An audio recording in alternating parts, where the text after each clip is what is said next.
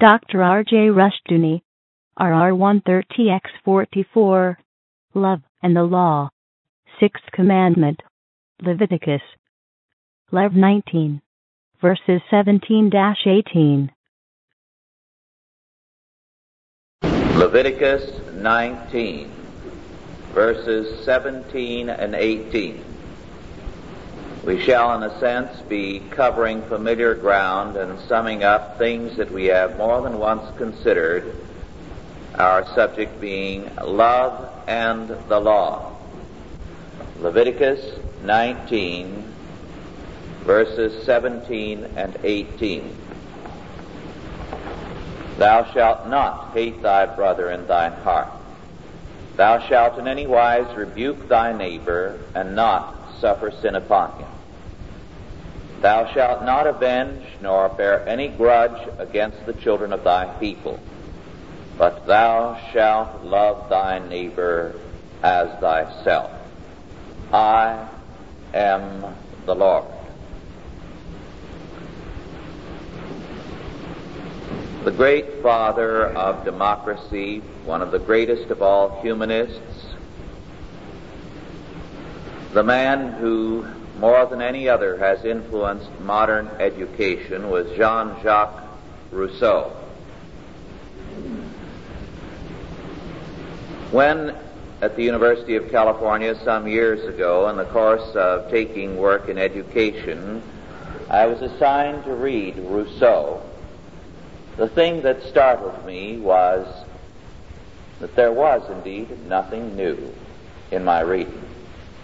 His thinking had become so much a part of our politics, of our education, of our religion, of the intellectual air we breathe, that I found it impossible to read a line of Rousseau and find anything new. Here, obviously, was one of the key minds of the modern world. I picked up a second-hand copy of his autobiography and read it.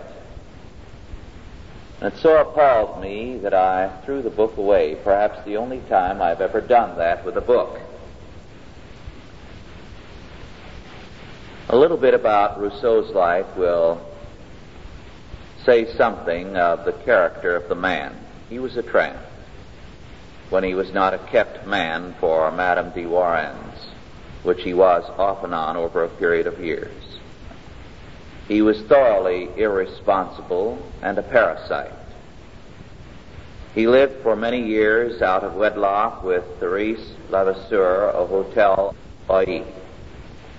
This man, whose books on education are still basic to all our schools and to child psychology, had 5 children born to him and Therese out of wedlock. And as soon as they were born, he carted each of them immediately to the foundling home. He could not be bothered even with his own children, this great expert on child training. He tells us very eloquently how much he loved virtue. In fact, he said when he thought about it, he wept. He was so deeply moved. But in action, he was a totally irresponsible and vicious man. He believed that he had a perfectly good heart and that all men were naturally good, but that it was organized society that made men bad. Typical of the kind of reforming Rousseau did. Once, when in Venice, he picked up a prostitute and took her to his room. After undressing and getting in bed, he began to beg her to take the path of virtue. He was clearly in the wrong position for such a plea. But for Rousseau, actions were not important. What was in the heart of man was everything. The feelings, the heart of man, for Rousseau, were determinative. And by definition, man's heart, for him, was naturally good. It is no wonder that under such a humanistic faith, law has extensively eroded. It is no longer the act of the man, the act of the murderer, which is judged, but his feelings or mental state. When Rousseau, in bed with his prostitute, could believe he was a noble reformer because his heart by definition was good, and he could see himself as the great child expert when he carted his children off to a foundling home, it is obvious that crimes are no longer important. It's the heart of the criminal which determines everything. So today we see the spectacle of the Sirhan trial, where there is no question as to his guilt. It is admitted on both sides. The question is with respect to his mental state, his feelings. Rousseau has won. Similarly, Rousseau has won in that love, as the great humanistic virtue, has become all important. And by definition, all humanists are people who have a love of humanity in their hearts, and therefore they are perfectly good. But we who, as Christians, oppose them are by definition hate mongers.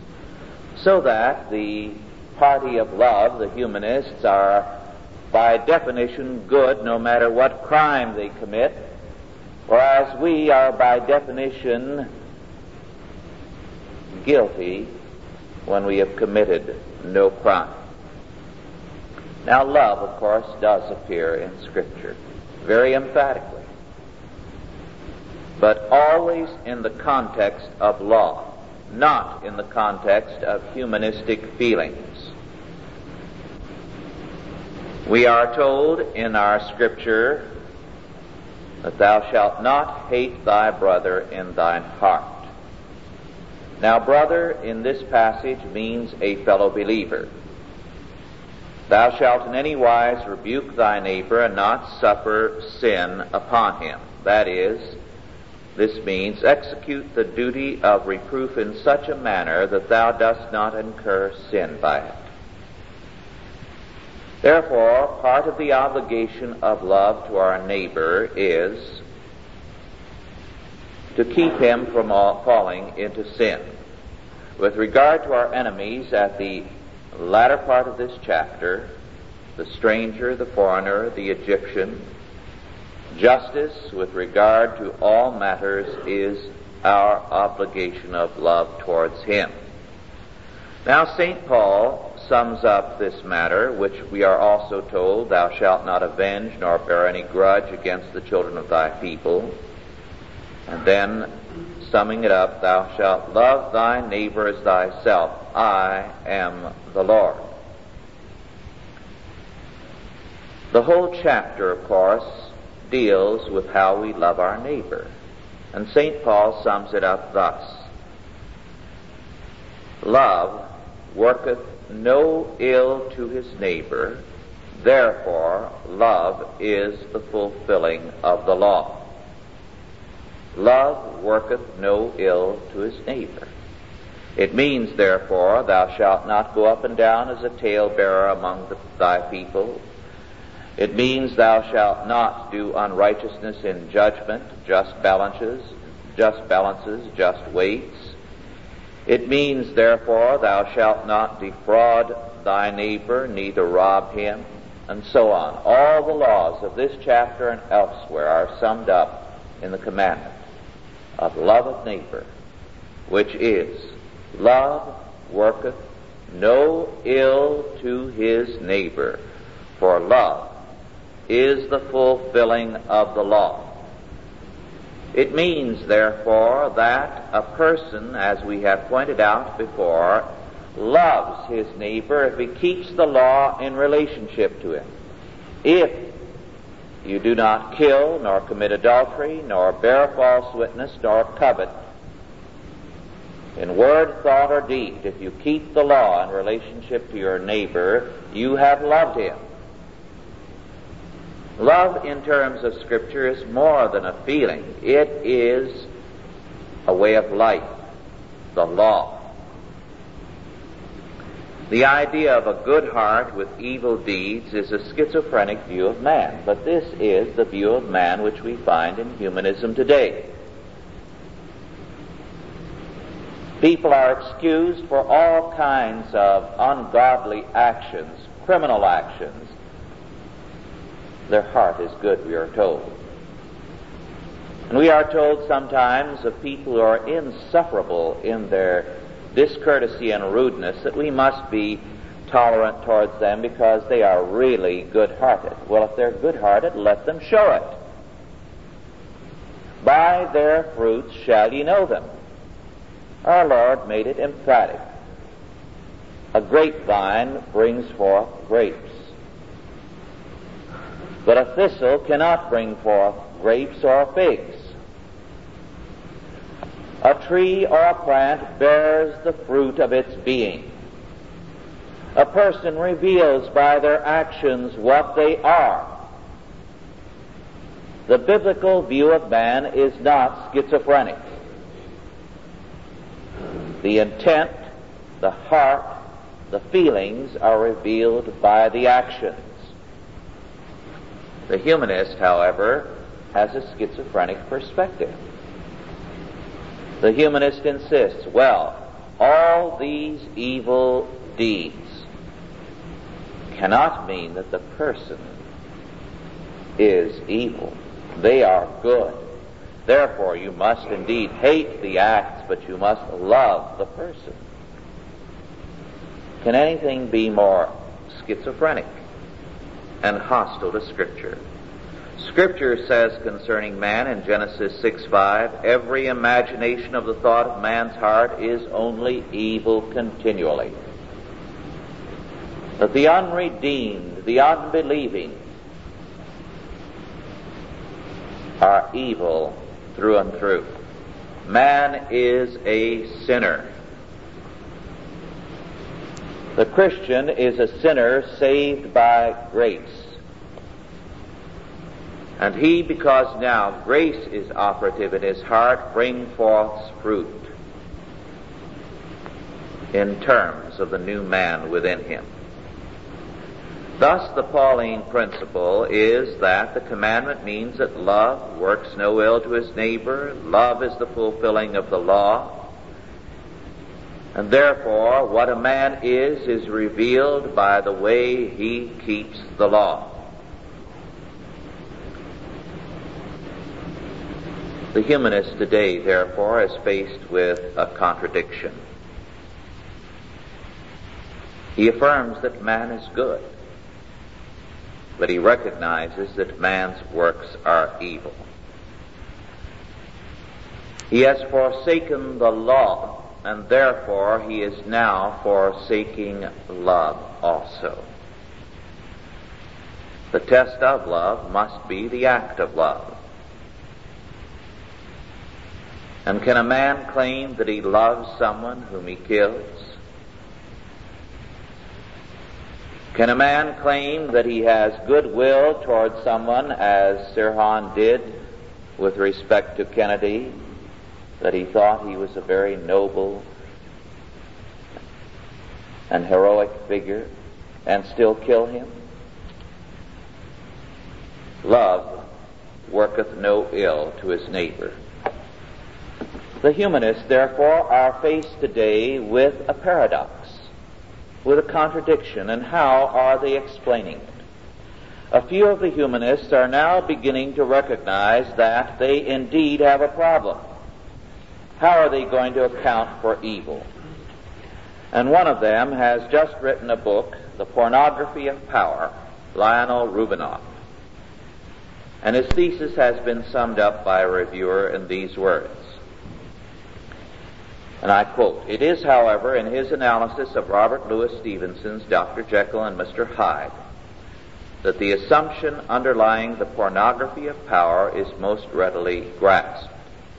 Of Stevenson's portrayal of the ambivalence of human nature, Rubinoff writes, Dr. Jekyll, the humanist, originally creates Mr. Hyde, in itself a thoroughly evil act, so that the forces of evil incarnated in a Hyde can be scientifically studied and eventually banished from the human psyche. So confident is Jekyll in the iron strength of his own virtue that he sincerely believes he can give birth to evil without being corrupted by it. Alas, the virtuous Jekyll is no match for the satanic Hyde. Once the demon has been released, the angel seeks every excuse to descend himself into the depths of depravity. Few men can comfortably contemplate the concept of the natural supremacy of evil over good in humanity. The Judeo-Christian tradition eases the anguish by holding out the hope of salvation through the exercise of a semblance of free will in the worldly fight with the devil's forces. What is an increasingly secular age to do with the knowledge that evil is an inextricable part of man's nature? Face it, says Rubinoff, bring it out into the open, unquote. Now here is an interesting thesis. According to this man, one of the more advanced humanists who is ready to face up to the fact that there is evil in man, man has, as it were, a Jekyll and a Hyde in him. He is, in a sense, neutral. He has both good and evil. And what Jekyll did was a mistake. He scientifically tried to study the evil, so he gave it particular existence, so that finally it destroyed him. Now, according to Rubinoff, this fact of evil is a part of our nature. We have both good and evil. We are both angel and devil. In other words, we are not sinners. We are struggling with these two aspects so that we sit, as it were, as a trinity. There is man, and there is the angel and the devil in him. How shall we cope with this problem? This is his answer, and I quote, "The greatest evil in becoming addicted to such pornography, that is, the lust for power, which the evil side of us wants, is that it stunts the growth of the imagination, the only instrument by which man can truly understand and so live with the despairing truth of his dual nature. As examples of how to use the creative imagination in facing up to evil, Rubinoff singles out Jean Genet and Norman Mailer. Much of their writing, he says, is essentially an effort to create positive values by confronting the negative and the irrational within themselves, living with it and turning it into art. Like most programs for self-improvement, Rubinoff's ideas are easier to talk about than to apply. On one level, his book could encourage low-grade scatology as a form of secular salvation. On another, the pornography of power offers an aesthetic substitute for religion, by which men less creative than Genet and Mailer must try to grope their way to self-knowledge with the aid of the artist's images of evil," unquote. Now this rather involved language says simply this: how are we going to save ourselves as we confront this devil and this angel in ourselves? Well, the answer is not radically different from Jekyll and Hyde, except that the Jekyll experiment was a scientific one and ours must be aesthetic, an artistic one. And so he singles out Jean Genet and Norman Mailer and says these people gave artistic expression to the evil in themselves, so that if you give expression to the evil in yourself, you let it work out of you, as it were. And then somehow you can purge yourself of it and the angel can come forth.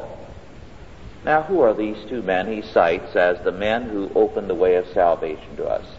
Norman Mailer, of course the novelist, has shown exactly how he gives artistic expression to this in his writings. which I would not recommend, and in his actions. At one party, he looked at his wife and decided it would be interesting to try to kill her. And so he proceeded to try to murder her, and was only restrained from killing her. He did her considerable damage with a knife by the other guests at the party. It was an experiment in creative imagination. Jean Genet has been a professional thief and pervert for years, and is now a saint of humanism because he has decided, since I am experimenting in every kind of evil, and there is no sin according to our modern faith, then I am a saint, in that I am expressing the evil in me more freely than others. In other words, this is the answer. Give expression to the evil. Work it out of your system. Let us become, in other words, people who create a world of love and law by embracing evil as a creative venture. In other words, as St. Paul said, summing up this kind of humanistic faith in his day, let us sin that grace may abound. This is the modern gospel, as well as the ancient sin. And this is, therefore, the practice of this generation. The love generation, therefore, says the way to a world of love is by means of total evil. Let us give free expression to everything in our being. Let us practice a lawless doctrine of evil as the higher law and the higher love. This then makes clear why the love generation is also the evil generation.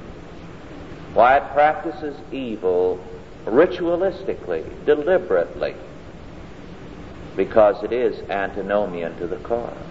That is, anti-law. Its doctrine of love is the negation of law, whereas the biblical doctrine of love is the fulfilling of the law. So if love for this generation becomes the negation, the violation of law, it becomes in essence the love of evil and the practice of evil. Love without law is in essence, therefore, the affirmation of evil and the very manifestation of evil. It is the logical development of humanism that, having separated love from law, it has become evil incarnate. We then who believe in terms of Scripture that God is love, and that we are commanded to love our neighbor as ourselves, must declare, love is the fulfilling of the law. For our God is a God who is a God of law, a God whose word is a law word, and it is therefore the manifestation of love. For love worketh no ill, does not break the law in relationship to his neighbor. Let us pray. Almighty God, our Heavenly Father, we give thanks unto Thee for Thy word. And we thank Thee that Thy word shall prevail against all the assaults of ungodly men. We pray, our Father, that therefore that Thou wouldst ground us more firmly in Thy law word. Make us the people of godly love, so that as we face these manifestations of evil, this love of evil, we may be bold and victorious, and that Thy truth prevail in and through us. We give thanks unto Thee, our Father, that Thou hast called us together by Thy Spirit and made us strong in Thee. Keep us ever close to Thee, faithful to Thy law word. that we may face all the vicissitudes of life as more than conquerors through him that loved us, even Jesus Christ our Lord. In his name we pray. Amen. Are there any questions now with respect to our lesson, first of all? Yes. Questions that are not related. The first one, does this expression of pornography of violence come from this religious time? I'm reading it more and more lately in relation to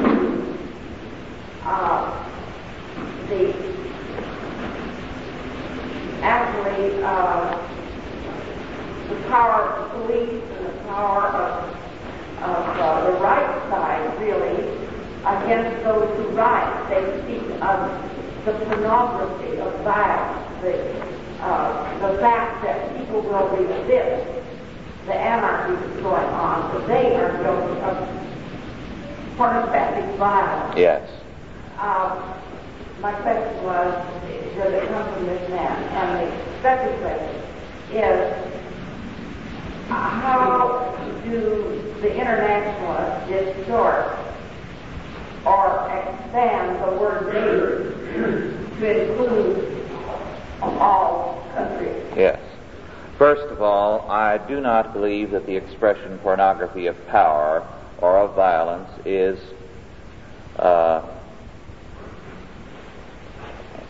Rubinoff's creation, although I think he has given it new popularity. Occasionally, this expression occurred as much as 10 and 12 years ago. Second, the word neighbor, of course, is used elsewhere in Scripture so that it is inclusive of all men. But in the sense that internationalists use it, it is not the word neighbor that they pervert, but love. So that they require a kind of family love for all men and an antinomian anti-love of all men. And they convert the neighbor into a kind of family member rather than someone towards whom we must keep the law. Yes.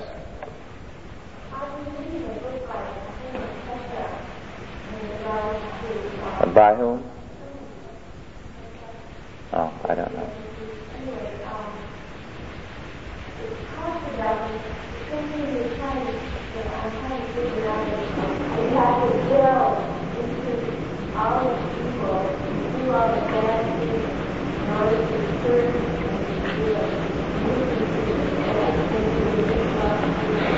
This is a very common type of existentialist philosophy today. You give expression to the evil in you as though it were purgative, a means of salvation, that it worked purgation. Now, the psychodrama is a milder form of the same kind of purgation. You act out the hostilities and the evil in you. But this was a milder form. The new kind of psychodrama, if we could use it, says that you actually live it. You give vent to every kind of perverted impulse, because only then can you be truly good. So that you encounter this in a variety of persons today, and it is increasingly the vocal philosophy and psychology of our day. Yes.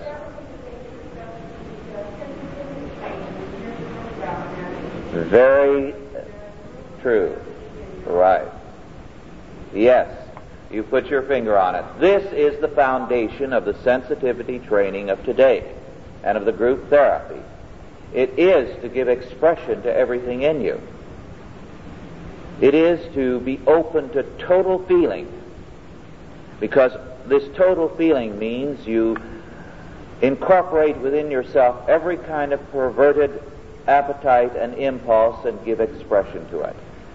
This also explains much of our movies today and our television programs.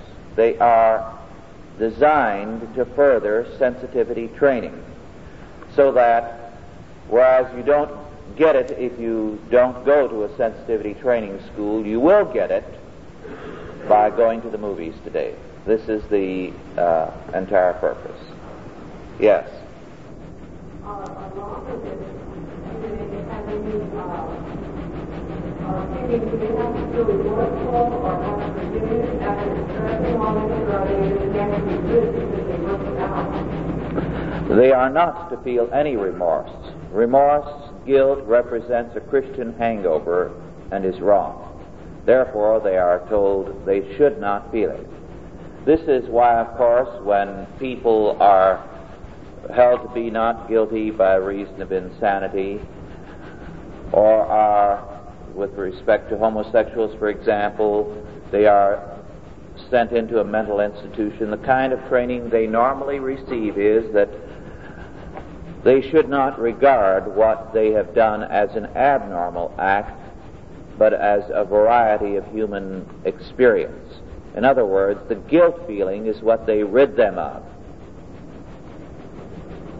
Yes? I don't understand. I haven't people like that. I know someone that feels more or less the way you come, but that same person demands obedience and discipline from the dog.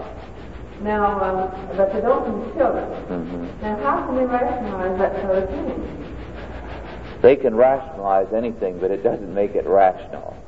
It is clearly contradictory. But the whole position of humanism is increasingly schizophrenic, and we will be going into the aspect of schizophrenia here in the humanistic position next week. Yes? Would you define the word pornography? I think I've got a misunderstanding. Or would you define it as used to give point pornography itself? Well, I didn't use it in that sense. They do. What do they mean? Something ugly, evil, dirty. In other words, power to them is something dirty. And this is their attitude towards power exerted by anyone over anyone else. So the basic implications of their phrase are anarchistic. Any kind of police force, you see, is pornographic. It's dirty because it constitutes a violence against another person. This is the rationale. Yes? And in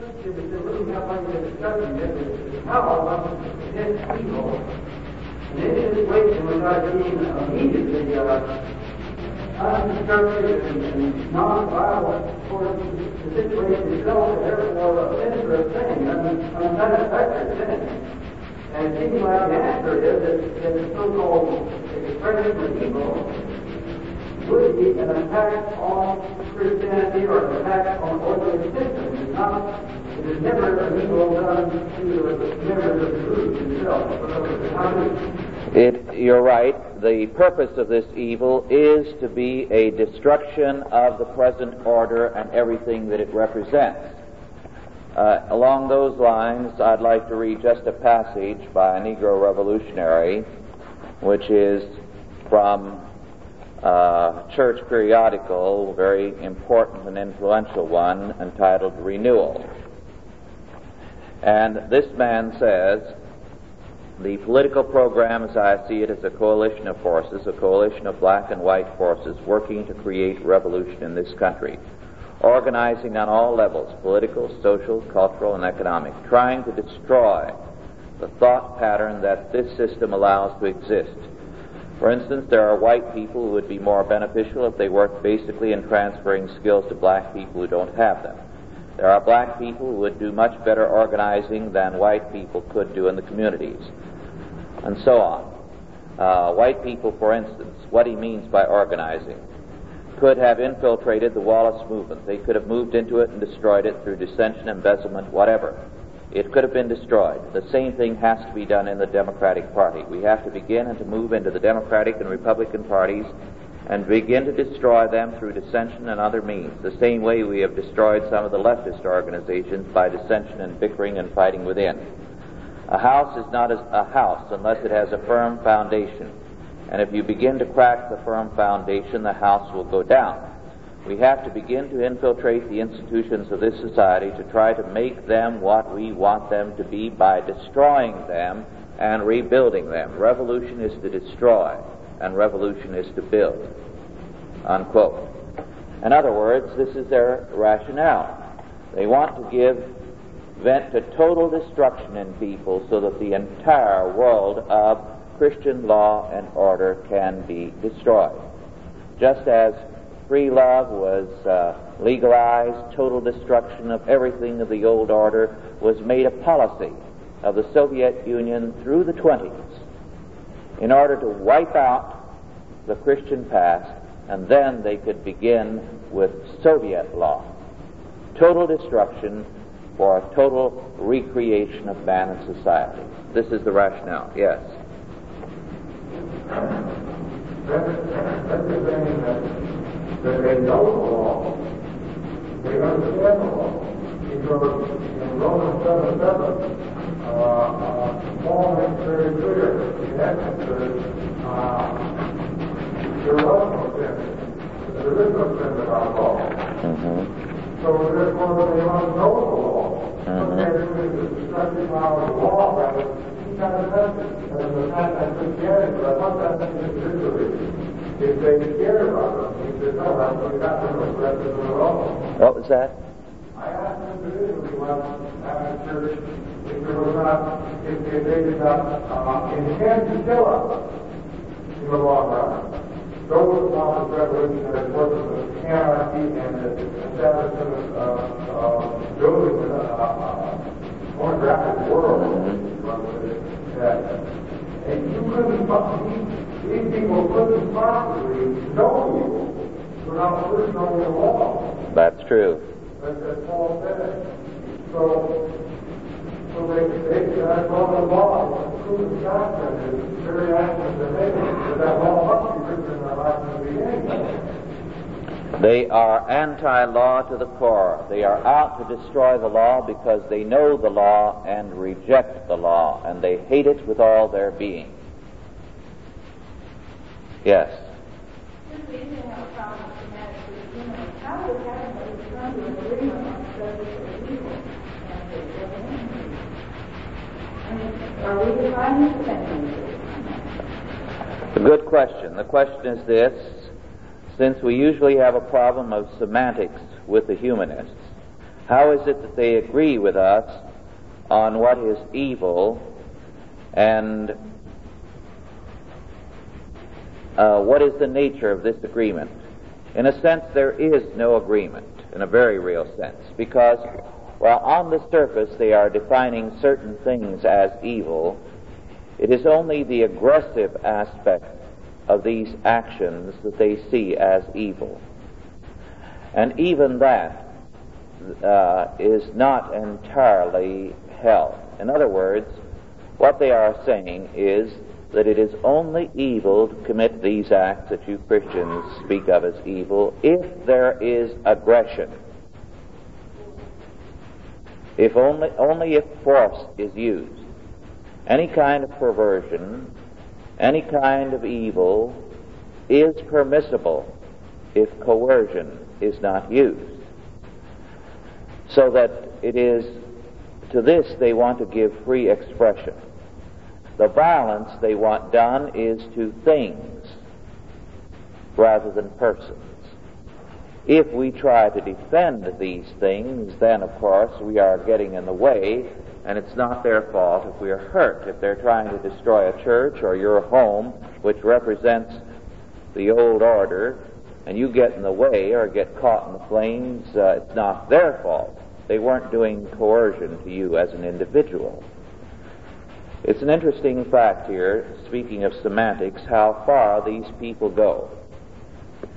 Now, one of the things that's often made out to be one of the great acts of injustice in American history is the execution of the persons tried for the Haymarket riot murders. Let's examine what happened first, because this is something our history books deal with and is cited as one of the great evils where we unjustly killed through judicial process certain people.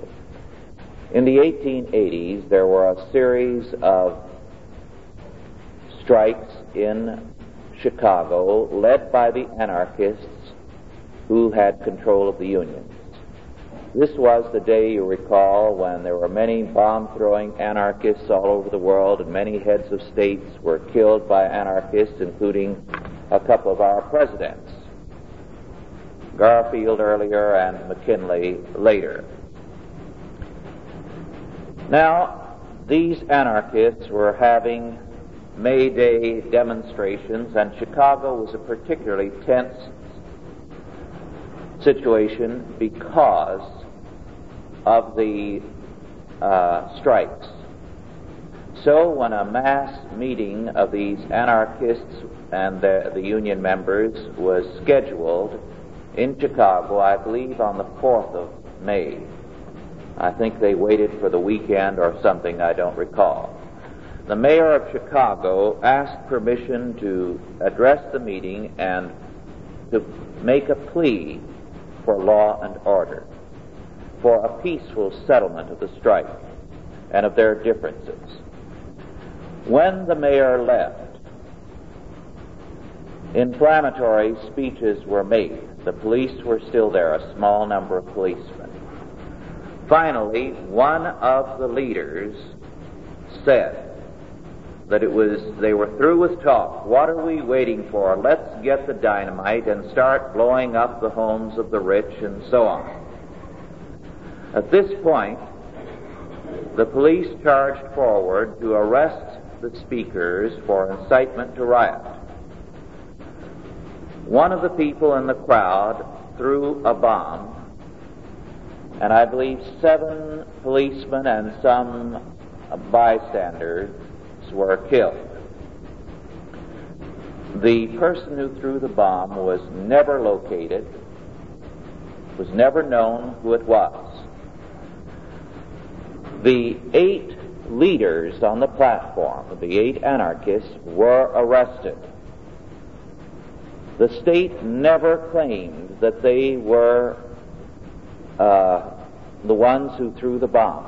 But just as a person who, in a crowded theater where there is no fire, deliberately shouts, "Fire, fire," and creates a panic and people die, is guilty, so the state held that these 8 leaders were guilty of the murder of these policemen. They had incited the riot.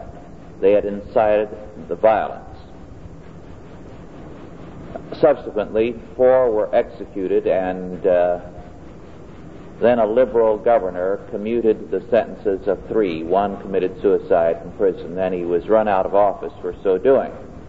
And he has been made, John P. Altgeld, one of the great heroes of liberalism. And there's a huge monument to these 8 anarchists. But the point I'm leading up to was this. These anarchists, in their plea, claimed they had never advocated violence. Now, here were people who were teaching how to manufacture bombs, how to use it in their papers. Why?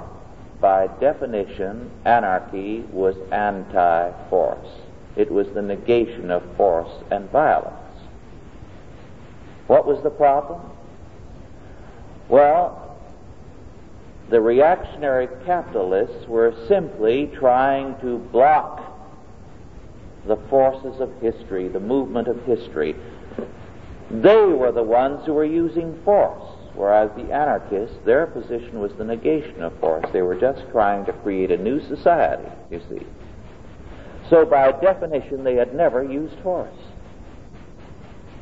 Their bomb throwing was just an attempt to eliminate the forces of reaction and violence, because the police represent violence.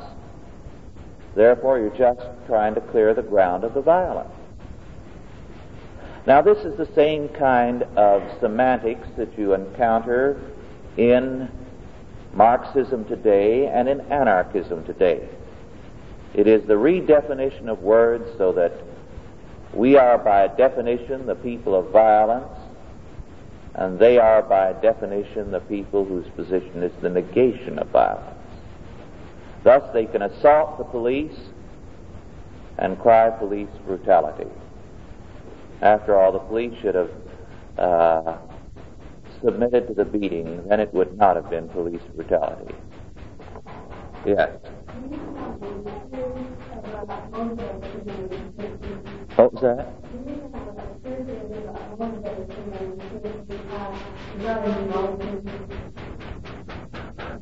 Well, that's a big question, but basically, again, motivation in education today is premised on a thoroughly humanistic concept of man, a Rousseauian concept, so that it sees man, in terms of Rousseau, as naturally good or at best neutral.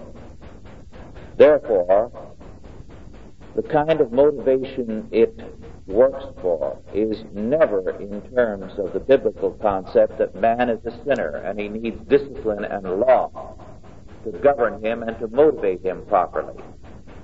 Proper motivation, therefore, means giving free expression to whatever is in the child. And if this includes what we call evil, this is the way towards the development and the productivity of the child's nature.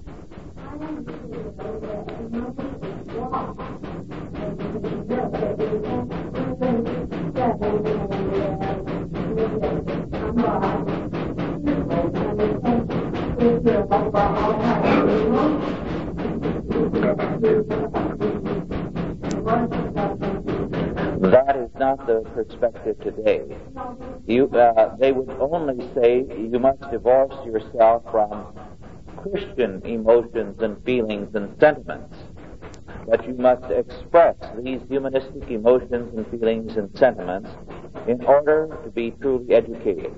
Thus, the argument that is used against Christian schools and parochial schools and private schools is that they do not permit the development of the democratic sentiment and feeling because they do not meet with every kind of person and child in such a school.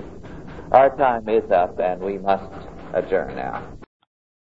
Authorized by the Chalcedon Foundation. Archived by the Mount Olive Tape Library. Digitized by ChristRules.com.